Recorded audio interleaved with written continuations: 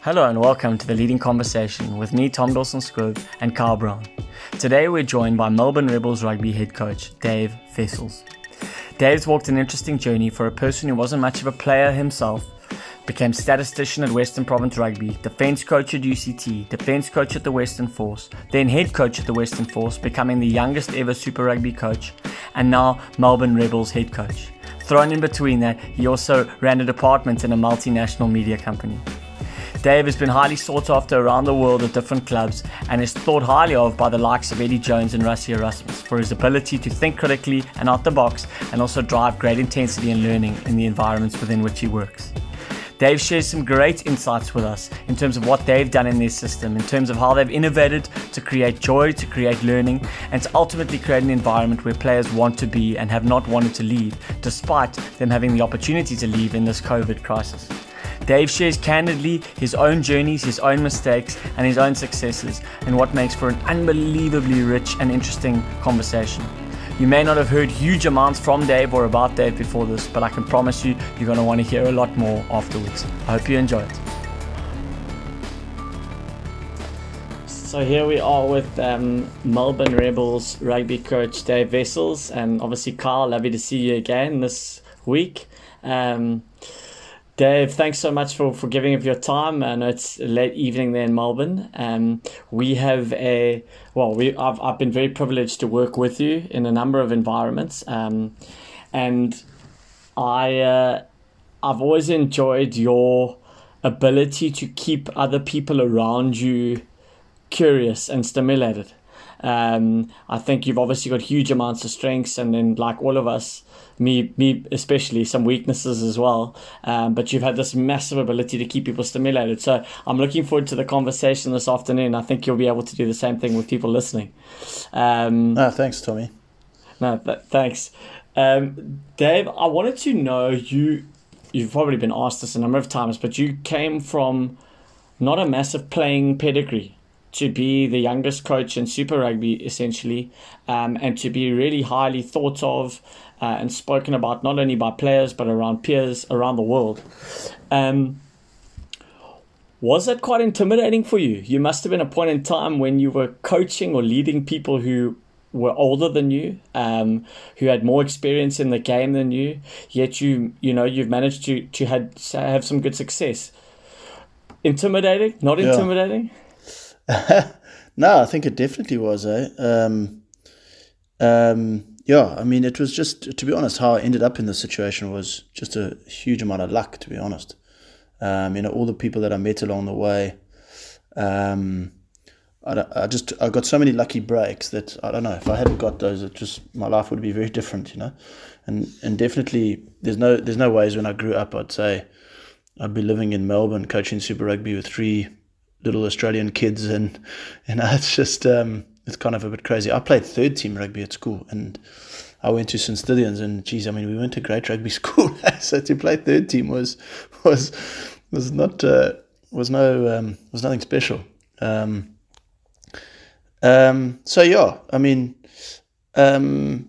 I've learned a lot along the way. I think it's probably the same for in anything you do. When you start out, you probably don't realize how bad you are. You're consciously incompetent. You're unconsciously incompetent, and you're going about. You actually think it's quite easy, and of course, as you get into it, you start to realize, hang on, there's a little bit more to this than sort of meets the eye, and then you start to get really stressed because then you feel like, geez, I don't know anything, And then after a while, that actually becomes the cool part of it, that you don't know anything, because that's the learning and that's the fun bit, is actually growing, and that moves to like a part where you're okay with the fact that you don't know anything, and then you start to become, I guess, kind of curious about how you can improve yourself and how you can grow, and I think that's a journey that everybody has to go through, no matter what you're doing. I don't think it's only in coaching, but and it starts out wonderful. It's very difficult in the middle, and hopefully at some point it ends up wonderful. But I'm still on the journey, so I'm not too sure. Yeah, no, thanks, Dave. I want to get into your view on growth and curiosity. I've been fascinated recently listening to people like yourselves and the Eddie Joneses and what have you, how the best guys seem to remain the most curious. And the guys who seem to be the least curious are the guys who, they advocate their own position all the time. I do want to know from you, Dave, have there been any times or particular moments when you thought, shucks, I don't know what I'm doing here. This is difficult. This is like Tom in podcasting.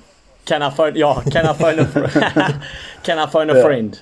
Was there specific moments, or have there been specific moments where you've had to do that?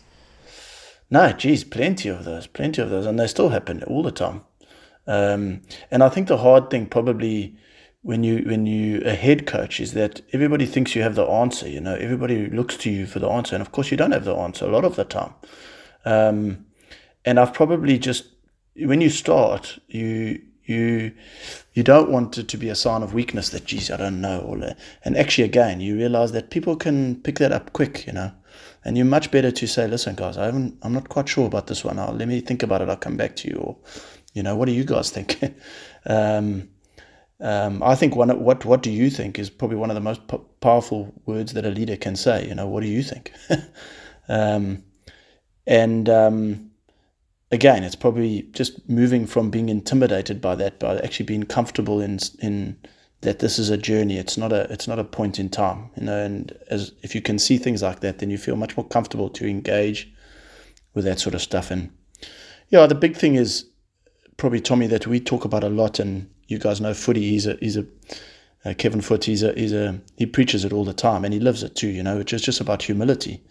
Humility is the start of all learning. Like, if you're not actually prepared to admit that you don't know everything, you're never going to be in the mind space to learn.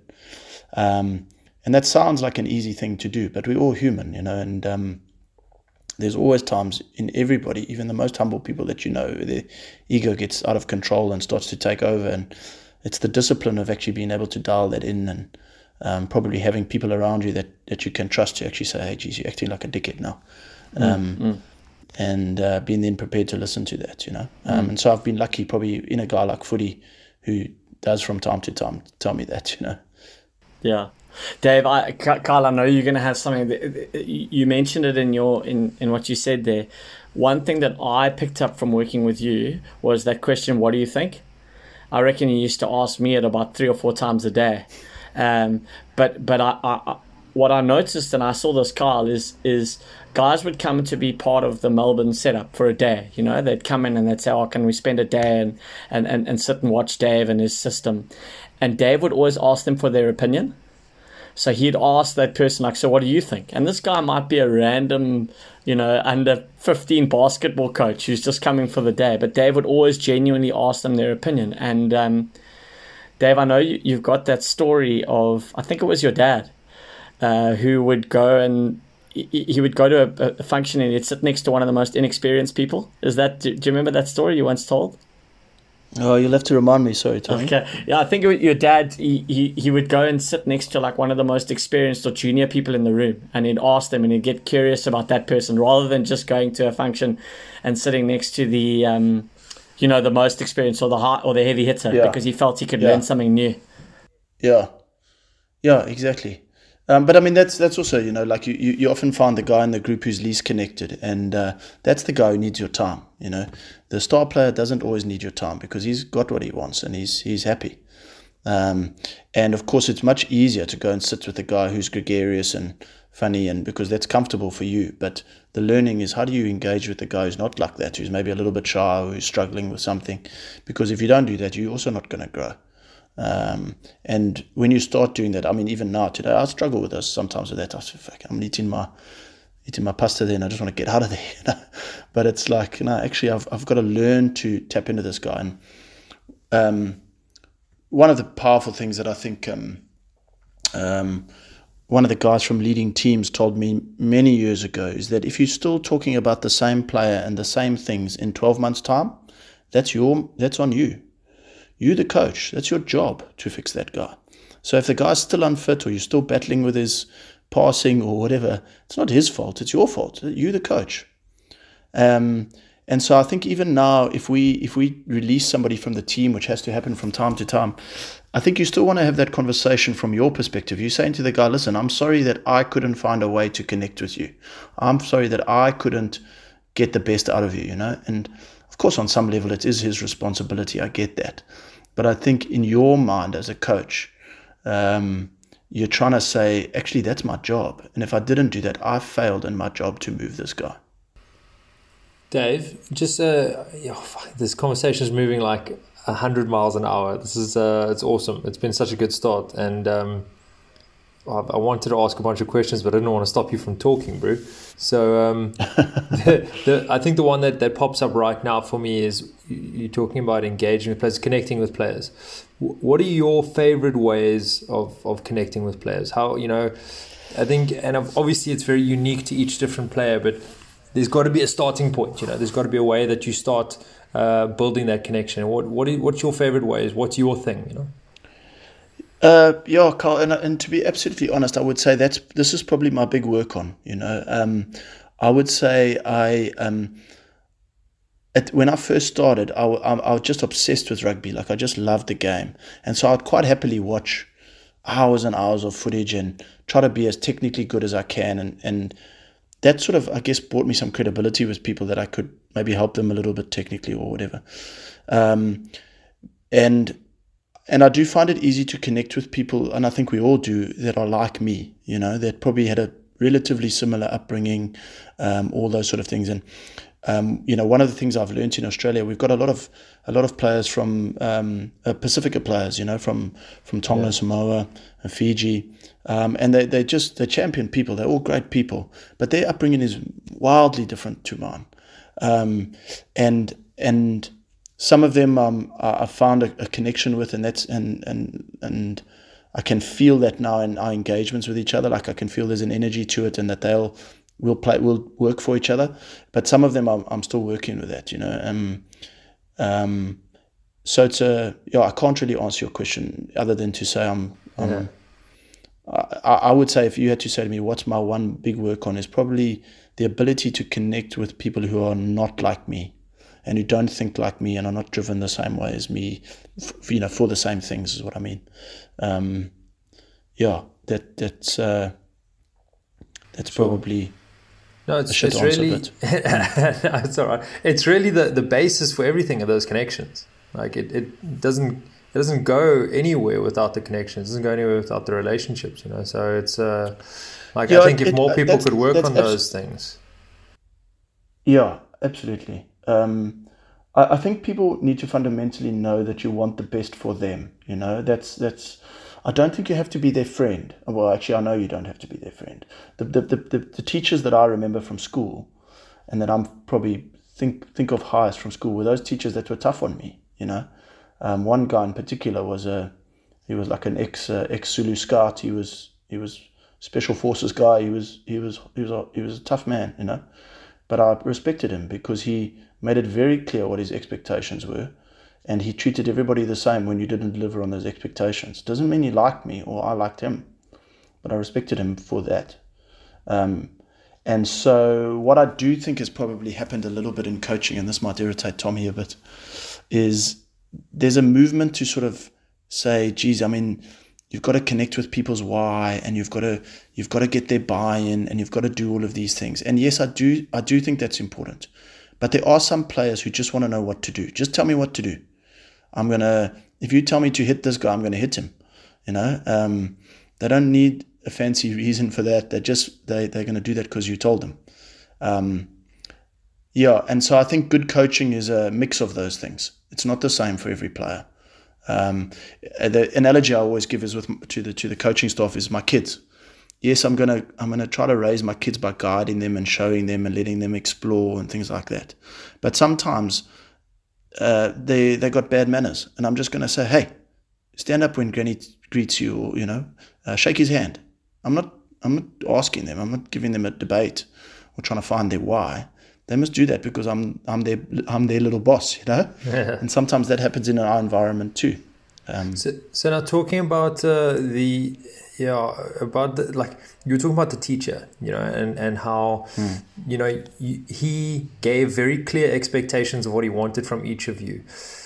Yes. It feels, you're talking about, and then again, you're talking about the modern day movement of players and the individualism of everybody. And is there still a space for, what's the differentiator there? Where, how you have is it more of a personal thing that you give out? These are my expectations, and then you treat each individual their way? Or is it quite a generalized thing? Yeah, I think there's probably two parts to that, Carl. One is somebody just put me onto this thing, the Gallup survey, which Tommy probably knows. And I was looking at this and I was saying, this is the most basic thing I've read, but it's so true.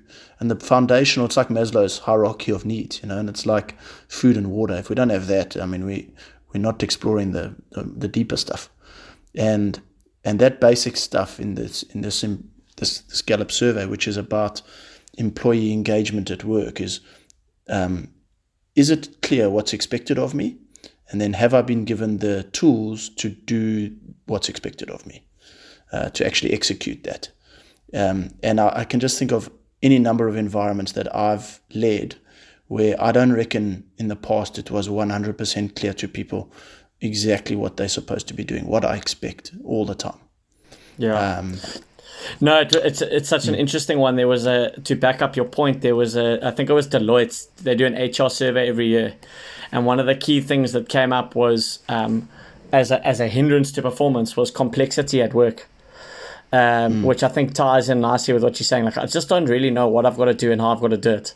And if you can make it really simple for people, it helps. In a real practical way, it's just a breakdown of trust. If I sit in front of a team meeting and I rip into a guy because he didn't do X, Y, or Z, but it wasn't 100% clear to the rest of the room that that's what he should have been doing. Geez, I've lost trust with the room, haven't I? Because I've thrown a guy under the bus when actually it was on me because they weren't 100% sure that's what he should be doing. Very different if the whole room can say, hey, Tom, we know you should have been doing X, Y, Z there. And then it's on Tom. And that changes the dynamic of the relationship quickly. Carl, to that point, you gave me a bit of insight where you said you can't expect people to be intense if they don't know where to go. And Dave, you made a wonderful point, sort of jokingly. You said, "Yeah, this might upset Tom," because I think people like coachy type people can get so caught up in asking questions all the time. Question after question after question. Carl, maybe you can point out, because you guys were pretty driven and pretty methodical on what you were doing in your sevens group. Was it clear what you had to do all the time? And did you, as captain, help with that clarity, or was it very much a coach thing? Yeah, it was. I'd probably say 85% clear, because I don't even know if you can have any more clarity in that on a rugby field, on a sports field. Yeah. No, well, that's probably the second part to what I was going to say, Carl, because I reckon a really good coach, it's like the analogy that I heard recently, which is a good one, which is it's like a frame of a picture. Your job as the coach is to provide the frame, but then you're lucky enough to have some of the best players in the world. They're going to color in the picture. You don't want to color in the picture because they're going to do a better job of that than you, but they must do it within the frame of the team and the construct of the team. So it's the skill of you. It's the skill of, yes, we want to be super clear, but I'm doing that on a principle level. The detail of how they might do that in a moment is really on the individual ability of the player. So interestingly, Neil always had this thing. He always wanted to talk about being yourself. So he would say, get outside of your box. Don't put yourself in a little box. So it's outside the box, inside the box. So exactly what you're saying, get outside of your own little box and be within the team box. It was quite funny because it's a bit contradictory and everything, but it works out really well if you understand where it's coming from. And also, Tom, to answer that, 85% is probably too high. There's so much freedom within the game, but like you were saying, Dave, the correct principles is all you can teach. When you're talking about choreographing and understanding and knowing your role and everything, in sports alone, that's like you're looking at set piece kind of things that are quite predictable. And And then again, you can put those principles into place in open play again, but you also want to give that player the freedom to express themselves. And the only way you get the best out of these players that can bring the magic is by giving them a bit of a canvas. And then like you say, you create that framework and you create a little bit of boundary for them and everything, but not too rigid. Just enough that they can go out there and they can be exactly who they want to be, and then you generally try to get the best out of them that way. Dave, we talked about curiosity and you like to ask questions, and that's cool because every time I listen to you, like you've got a new story or a new analogy, which shows me that you're learning a lot, If people are listening and thinking, geez, I want to remain curious, but I also want to come across as not like floaty or never picking a horse, so to speak. How do you get that balance right between wanting to know more and trying to upskill and going, right, this is what I believe in and I'm sticking to that for now? How do you get that balance right yourself? For now. That's interesting. Well, it's always going to change, isn't it? Like it's going to change at some point. But how do you get that right, Dave? No, that's a difficult question, Tommy, and I'm not sure that I do get it right. Probably why that's a difficult question. It's So look, basically the way that our game works is that we have a very simple game model that we've evolved over a period of time. That I would say, well, I certainly do. I 100% believe in it. It's very well understood by people. Everybody in our environment can repeat that. It's very simple. But we fence post it all the time. We tell the story about it all the time. And so guys can do things to support that game model. As Carl said, they might ad lib in an area of it, but the fundamentals of it stay the same. And so I think what we're looking for when we are curious is like, am I suddenly going to tomorrow change and say, no, I'm going to be a big mauling, totally different type of lineup? No, we won't do that. But is there a better way to run a peel play that we've been thinking of, or is there a better way to transition from the team meeting, or to teach that in the team meeting? That's the sort of stuff we're looking for. But I think the fundamentals of the game we believe in them now, and it will be hard to move us from those things, I would say. Don't you find that the you talk about players ad-libbing and giving them that little bit of space for freedom creates, or it actually promotes that curiosity? Because you see so much more than you would if you just fence them in and you create a tight space for them to work in. That's all that they can do. Whereas if you allow them to do, or give the player a little bit of freedom, they probably bring something that you've never even thought of before. And all of a sudden that sparks a whole bunch of new questions. That gives you a whole lot more ideas. Well, geez, I mean, if he can do that, what about this? What about if we do it like that? And it's that giving them the chance to show you the creativity that actually ignites the creativity in yourself and the way you can think about things strategically and tactically. Yeah, no, definitely. And I mean, when I look back on it now, like I cringe at some of the stuff I used to do in the early days, But I think, again, like I'm pretty sure that every head coach goes through the same learning process, which is when you first get the job, you think, geez, I'm going to be able to do everything. And of course you can't do everything. And one of those things, I reckon, Carl, is actually saying, like, at some point I have to hand responsibility to the players. It has to actually, yes, I've created the framework, but they have to color in the picture. And that starts already with the planning. That already starts in the meetings. So, I've got a lot better over even just the last couple of months of having certain players really responsible for parts of our game, to the point where I won't present on it or talk about it at all during the week. They talk about it. But of course, what I've also then realized is that if Dane Hallett-Petty or Matt Tamur or Reece Hodge or one of our senior players like that is talking about something, the young guys just follow. They're not gonna turn around and if the plan's well thought, at least they're not going to turn around and challenge Dane. They're going to do it with intensity. And so you get this total buy-in from the team, It's a pretty amazing thing to watch, because it's not just me all the time. And then probably the second piece is that I found that my own voice is much more powerful because I use it less. So I'm actually able to interject much just on occasion, but it's suddenly like people sit up when I suddenly say something. They're like, okay, and that's cool. That's I can say less but do more. It's sort of cool. Listen, so you're talking about now again, just looking at this framework and giving players that freedom. Now, how do you deal with the accountability side of it? When you're talking about coloring in the picture, when it goes wrong, because now you've said, listen, here's the freedom, go express yourself, have a good time, color that picture in well. But then what happens when it doesn't go well? Do you say, no, you didn't color it in as well as I wanted you to, or?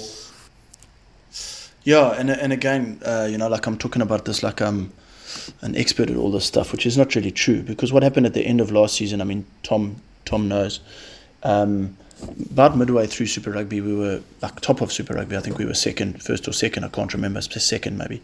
And then we missed out on the finals on the last game of the season. And it was like pretty traumatic, to be honest. And after that, I mean, I was really, if I'm honest, I was really unhappy. I wasn't enjoying it.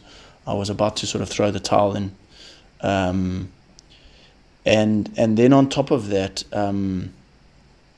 the players gave me some pretty harsh feedback, like they, and one of the big things they said was lack of accountability.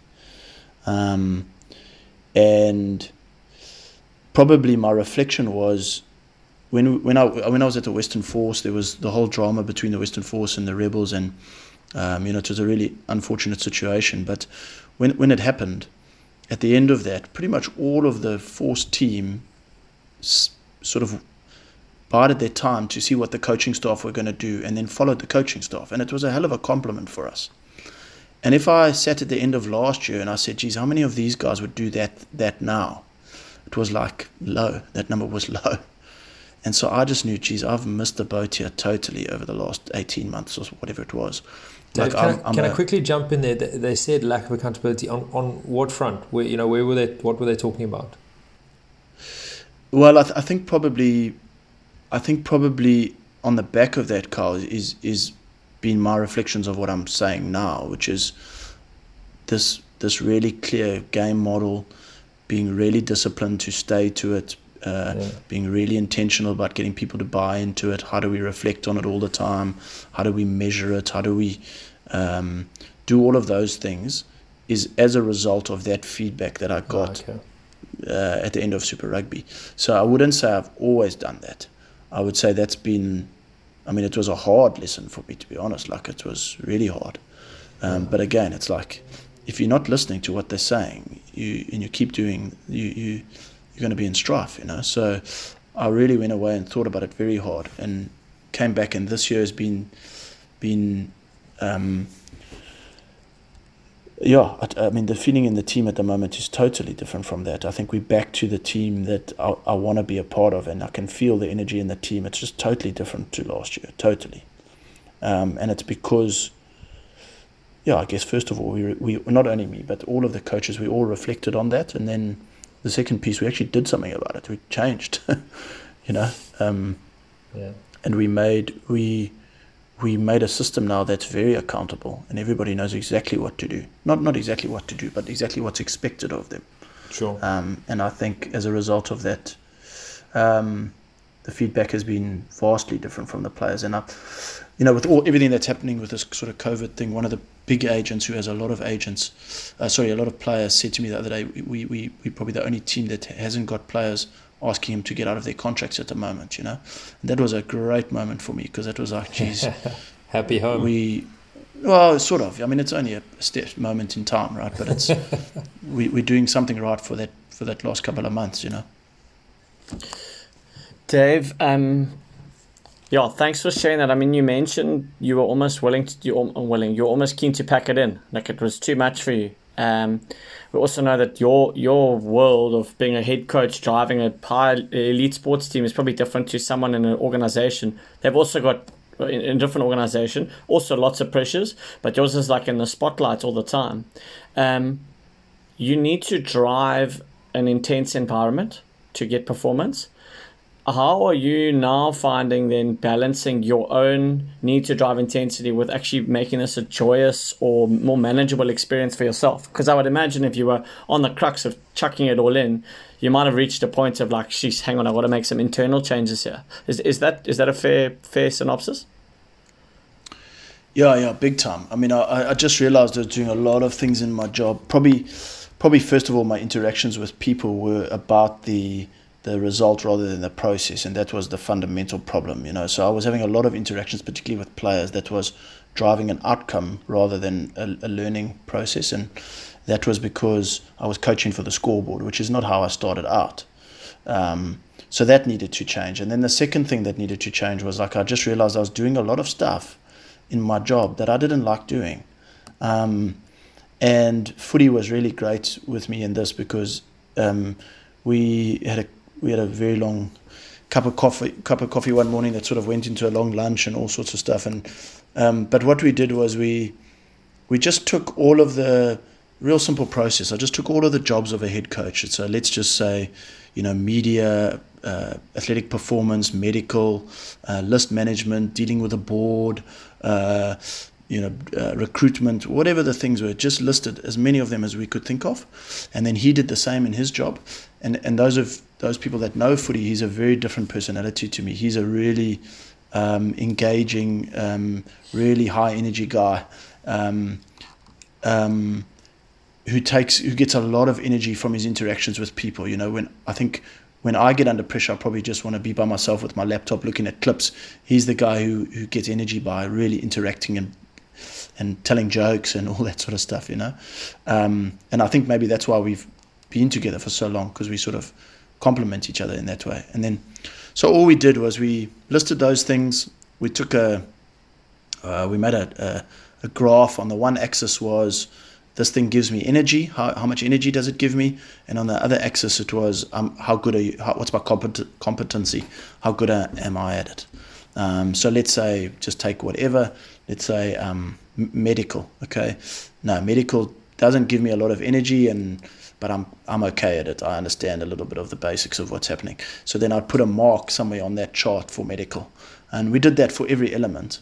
And then at the end of it, we just sort of like swapped papers, And there were some things that I was doing that I didn't like doing that actually was really well suited to him. He enjoyed that. It was his personality. So we swapped. And it's made a huge difference. So now I go to work and, there's always going to be things that in everybody's job that aren't your best, but certainly like 70-80% of my day are the stuff that I enjoy doing. And I can see a huge shift in footy too, because he's getting to do much more of the stuff that he likes doing. And so one of those practical examples is at the end of, we had our first bye, actually just before we broke up with this whole virus thing. And he led the cultural review with the team. So we all sat in a circle. Now, normally that's something I would have done, but that's just a strength of footies to be able to draw stuff out of people. And so he did it. And it was great for me because I sat there and they actually the players gave me some real feedback. They gave me the feedback, but footy was facilitating it. And it was really cool. So it's just a practical example of like what's actually changed. And I think with that, it's also that feeling that, I don't have to carry the can for absolutely everything that happens here. Another simple thing we do, Tommy, just to illustrate the point, I guess, is that every day of our week, one of the coaches is the head coach for the day. So let's say, for example, on a Monday, Sean Byrne, who's our attack coach, he runs Monday. Everything from the meetings to the clips that's going to be showed to the design of the training session, everything, that's his job. And he runs every Monday. So he already knows in his planning of his week and the structure of his week, that Monday is going to be his responsibility. And then the same, Tuesday morning, Jeff Parling, Tuesday afternoon, footy. And so it goes like that during the week. And what that's also given people is like the freedom to be themselves and to do the planning and things like that.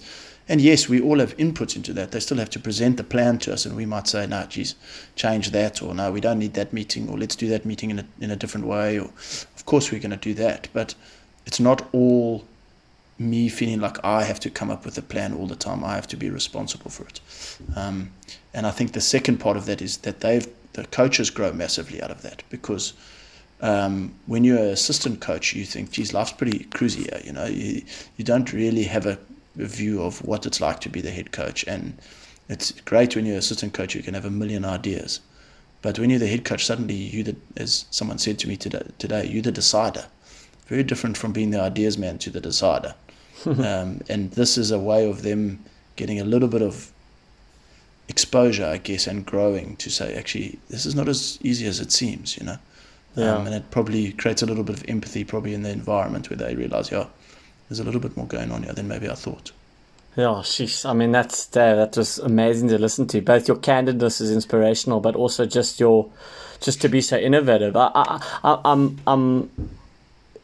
There's two sort of, they're not negatives. I'm wondering, sport can be, whilst it can be innovative, it can be quite like, this is how we do things. Question one is, have you met resistance for like, hang on, why is Dave not in the front of the meeting all the time? And two, have you ever found yourself getting little twitches like, oh my word, I need to step in here, I need to control this, or I need to influence this more, like this is going in the wrong direction? Because I reckon I might experience that. I wonder how you've navigated both of those bits of potential resistance, if they've come at all. No, I wouldn't say. Well, I certainly haven't noticed any resistance to it. I think probably what's freed me up from some of that planning and things like that is actually, first of all, having the energy to talk, to get around and connect with people, but also the time, you know. So I'm not putting a training session together, like someone else is doing that. So where am I? Like, I'm probably walking around the physio room just having a random chat with somebody, and that's made a huge difference, you know. I think the second point is, do I want to interject all the time? Yeah, that's my personality. I definitely want to do that, but I try not to, I guess. Again, I think one of the things that has improved that is because there's a structure now to it. It's almost like we're better at challenging each other as coaches prior to doing that in front of the team than maybe we were when it was a bit loose, because I already know what's coming up in this meeting, exactly what the content's going to be, exactly how he plans to check for understanding, what's the primer he's going to use, what are the questions he's likely to pose to the team, and we're going to talk about that before he goes there, so that when he gets there, he's super confident. He's already kind of had a test run, against the coaching staff. What I would say is probably different coaches have responded differently to that. Some coaches do feel really, really energized by the learning process and by feeling like, just as we do with players, expecting them to give each other good feedback and learn and grow. We expect that of the players, but it's not as easy to do yourself, you know. And then some coaches probably see it a little bit more threatening, you know, like we testing them, we check, why do we have to run this content past each other all the time? And I think for me, again, that's an example of, because I'm, you know, as bad as it sounds, I'm the boss, and that's what I said we're going to do. And if you don't like that, that's your choice, you know. I got a friend of mine, great friend of mine from Perth, who was a very senior guy in the SAS in Afghanistan and in Iraq, and he's a really great guy. He's got a lot of stories, and he just said to me at one point, you know, he was having some I don't know the details, I can't remember the details of it, but he was having some trouble with some guys, and he said, look, you know, we're going to make some changes to the way we're doing things here in this regiment or whatever, and there's two reasons why we're going to do that. One is because we can all see that's the right thing to do, and we should do that. And the second thing is because I'm the boss, and I said that's what we're going to do, and that's important as well, you know, like probably. At some point, you know, if you look at all the successful sports coaches in the world that I know, they're hard men, you know, and although they do care about people's opinions, and although they, at some point when the going gets hard, they're going to look to you. And my friend always used to say there was a moment in the gunfight where they would turn to him. There was real trouble now, he used to say one of the things he used to do was take a candy bar along. And so when the gunfight got really hot, he'd start eating his candy bar. And what he wanted to show the guys around him was like, I'm in control here, don't worry. I'm fine. We're going to be fine. And it's kind of that, you know. That's eating your candy bar when the going gets a bit tough, I guess. What's your candy bar, Dave? I think it comes in a green bottle with a screw top. Jeez. Dave, I mean, I think every guest we get on here, we want to carry on going or say, would you mind coming back for part 2? Because I don't want to take a lot of your time. It's getting late there for you. I know you're an early to bed person. Carl, I'm going to ask the normal question to end. Did you want to interject with anything before I ask that one? No ways, Drew. This is man, you're 100% right, Tom. Like this is worth 2-3 hours. Dave, we'll have to wake up earlier and get you on board around dinner time, and then we can have a couple of beers and talk more about it. But this has been fantastic. Thanks very much, bud. No, thanks for having me on, guys. It's been good. Dave, I'm going to ask you 2 quick questions to end, if I may. The first question is, in no more than 30 seconds, how do you evaluate whether you're doing a good job as a leader? How do you self-evaluate? I ask, what do you think? Cool. But there's actually more to that.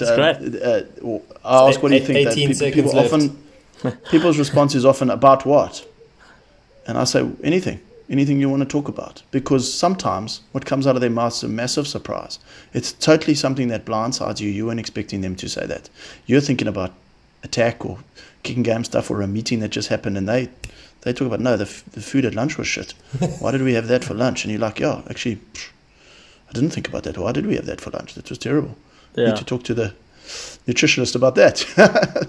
So, yeah, it's a good open-ended question. No, that's cool. I got accused the other day of doing a few things that look a lot like Dave Wessels, and I took it as a compliment. But I love asking. I learned that from you. Like, what do you think? It's awesome, Carl. It's awesome. You go around and it's amazing what you learn. And what I learned from Dave being in that environment of what do you think is it keeps you on your toes and it keeps you thinking about betterment all the time. So I love that. And then, Davey, the last question. You've got 60 seconds to give a presentation. What's the content of that presentation? I think it's probably what I wish I knew then that I know now. I had so many, I still do, but geez, I was, as I started out by saying, I'd be just so lucky with the people that have given me an opportunity, like probably Rassie was the first one, and Dobbo was there, but that coaching group was Rassie. I mean, we had Rassie, Jacques Nienaber, Matt Proudfoot, Brendan Fenter, Gary Gold. I mean, it was Alistair Coetzee. Geez, it was a hell of a coaching group. But I knew nothing about the game, like I really didn't. I didn't. If I went to that group now, I'd have so much better questions to ask, and so many more things that I'd want to know. So I almost wish I could have someone had told me beforehand, these are the things you should ask because you're going to need it later, Yeah. But sorry, that's probably not my best answer, but that's it's a tough question. It's a tough question. Question. Thanks so much, man. It's flipping. I love listening to you. I love chatting to you and getting your insights. We'd love to have you back on the show again at some point. And Carl, I think you and I can debrief this afterwards. But thanks very much. And but I hope that you guys get back on the field as well soon. I think you are going to get back at some point, and that the Rebels and your coaching group go from strength to strength. No, awesome, guys. Thanks so much for having me. Thanks, Davey. Thanks. Cheers, Cheers, Dave.